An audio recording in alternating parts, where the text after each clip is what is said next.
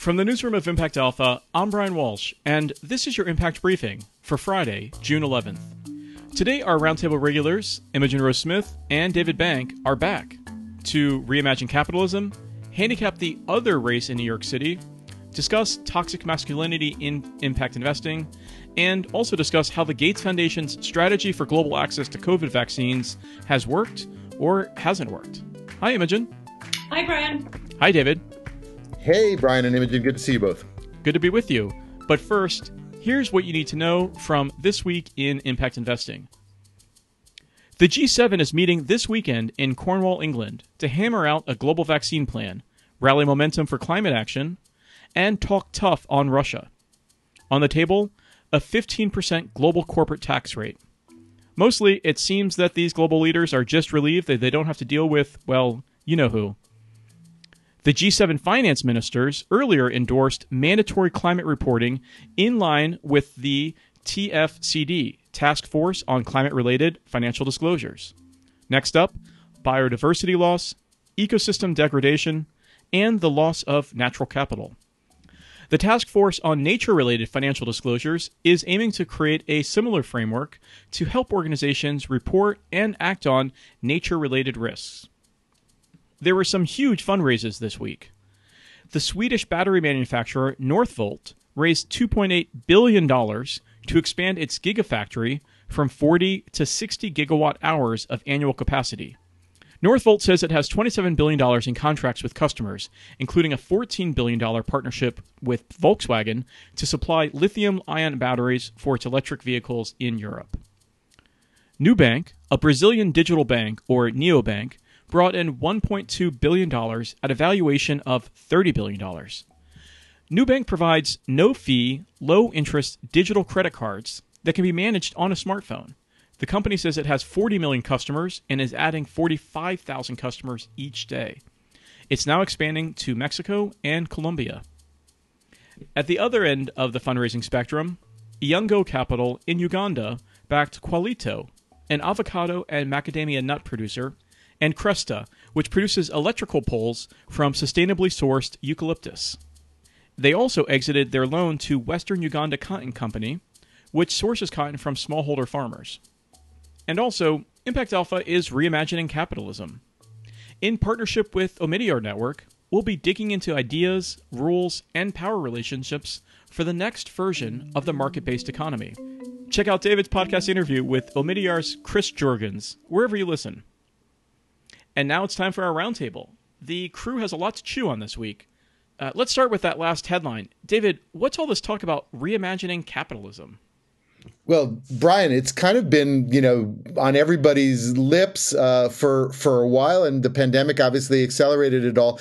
What we're doing with the Omidyar Network is queuing up, as you said, the ideas, the rules, and then the power dynamics involved in sort of taking market-based economics to the next stage. What's interesting is, there's obviously a critique from the outside, but there's starting to be, of course, a critique from the inside, from corporations, from finance, and others that, many of the mechanisms that have gotten us here are not going to take us to the future. And, readers of Impact Alpha, listeners to this podcast know what we're talking about. But what's interesting is that there's lots of policy ferment on the table around disclosure. You mentioned that in the headlines, around materiality of environmental, social, and governance factors, obviously, and all kinds of things around compensation. What's interesting about what Omidyar is doing is they're very keen on, even things that aren't as popular among finance and investors sometimes, worker power, disadvantaged communities, the marginalized communities. How do you change the actual power dynamics so that this market-based economy can actually work for all? So, Imogen, are you on board with reimagining capitalism? I am very much on board with reimagining capitalism, although I retain skepticism about how effective that will be if we don't truly change if we don't truly change the power dynamics that have gotten us to the situation that we are currently in. And I'm also not sure that it's entirely about reimagining capitalism so much as potentially going back to things such as, organized labor that kept some elements of the power dynamics that we have in our current capitalist system in check so that there was greater wealth distribution. In your recent column in Impact Alpha, you picked up on some of these issues around power dynamics and some of the blowhards in impact investing. I did. So my most recent column was about toxic masculinity in impact investing and how we've sort of seen this almost like pull toward of suddenly assets going to funds predominantly run or overseen by powerful white men. Not really a surprise given that, the prominence of private equity in impact and some of the sort of characters at the very top of the heap, the sort of Leon Blacks and Bill McLachlan's of this world have exhibited, questionable behavior to say the least. But really, it wasn't, the issue is not about, white men being terrible. The issue is power, right? And it's about, if we don't change the power dynamics that underlie finance, then we're just repeating and upholding the systems that are in place that are creating exactly the types of inequalities that impact investing was meant to be addressing. And what you've seen as impact investing has become more successful and more mainstream, it's consciously or not, it's been co-opted by the types of power dynamics and power structures that it seeks to undermine. And I think that dynamic is kind of dangerous. Is this picking up on the Audre Lorde sentiment around the master's tools will never dismantle the master's house? Yeah, when you're threatening the very system, and it's sort of an inherent contradiction within impact investing, right? Because impact investing believes that the tools of capitalism can be used to achieve better social goals. And, that makes sense. But the problem is the tools of capitalism are predominantly in the hands of the people who have benefited from the current system, which more often than not is white men. How does that line up with this theme of reimagining capitalism? Well, I think, the power dynamics are central, as Imogen says. And, one of the things that comes up, as you say, is, when you just call it capitalism, whether it's reimagined or not, you've kind of put your finger on the scale that capital is the center of the equation, as opposed to, for example, labor, as we've been talking about. So there is going to be a contest for power in this. I think what does come through is that market-based solutions don't necessarily have to reinforce the existing power relations. That's maybe what we're trying to tease out here. How, and as Imogen said, maybe it's a fool's errand, but how can these tools that do produce lots of innovation and progress, how can they be really harnessed for different ends so that we optimize a system for equity, for justice, for regeneration, sustainability, and all the rest? We'll see. So it's not dismantling the master's house, but maybe building a different house altogether. There you go. So, Imogen, I understand that you also have another column lined up talking about the hot election in New York City. And no, not the upcoming mayoral race, but the comptroller race, which is essentially the chief financial officer for the city. Why are you focused on this race? Well, so no one in the broader world cares about the comptroller's race, right? Like, most people likely don't know who the comptroller is and don't know what they do. But you just hurt the feelings. Well, as the resident Californian here and non-New Yorker, I'm always amused that New Yorkers think the entire world should be fixated on their local election. But that's, I guess, the world we live in. You mean the city that is the largest city in the United States, and also still probably the central global financial capital? You've just proven my point, Brian. And also, to my point, has the 5th largest pension system in the US.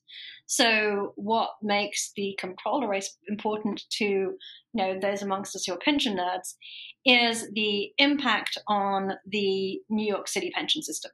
So Scott Stringer has been the comptroller for 8 years because, again, nobody cares about the comptroller. So if you become the comptroller, you're likely going to win the election again, and you term out after 2 years. After 2 terms. Sorry, after 2 terms, exactly. So Scott Stringer's not running again. He's actually running for mayor, and there's going to be a new comptroller. And that means that you are likely to see changes at the pension fund. And what you've been seeing, and this is true not obviously just of New York, but also Democrat states and municipalities, is ESG is becoming increasingly central to these conversations.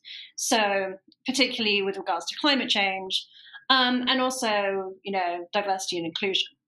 But what happens is, when people run for office, they make all these grand promises of what they're going to do, and then they get in office and nothing really happens.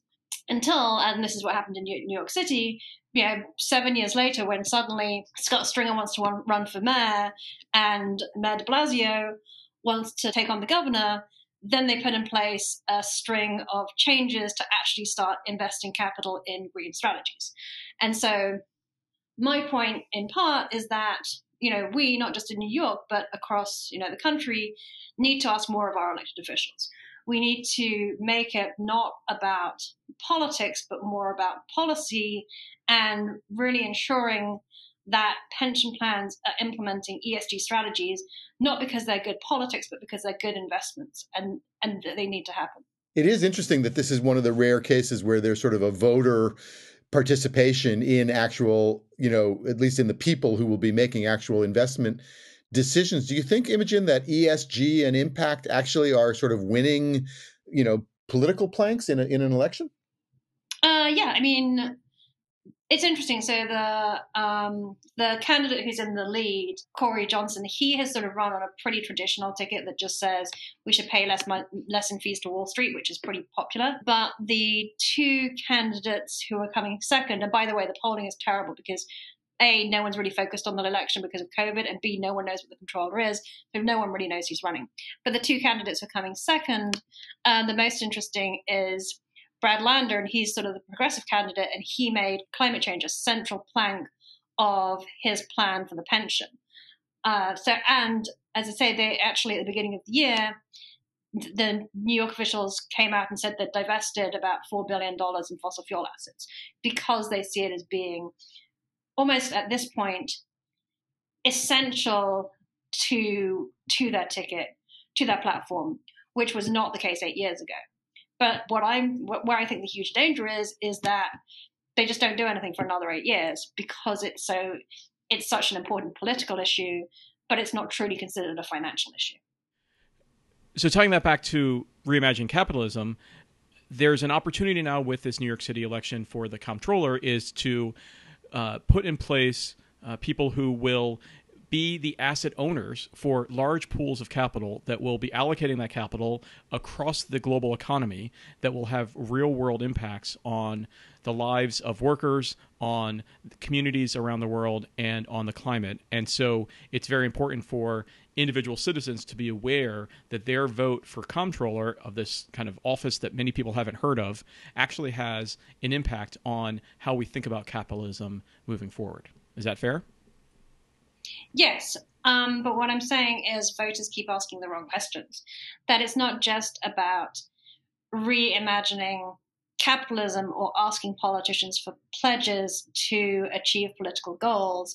It's about trying to reimagine fiduciary duty to include, to think about the concept of sort of a duty of care to mean caring about these broader issues, and not just how much money can I make in the short term. And so that's about accountability. And really, accountability is emerging as a kind of theme for 2021. And David, you took on the Gates Foundation strategy for global access to COVID vaccines. What's that about?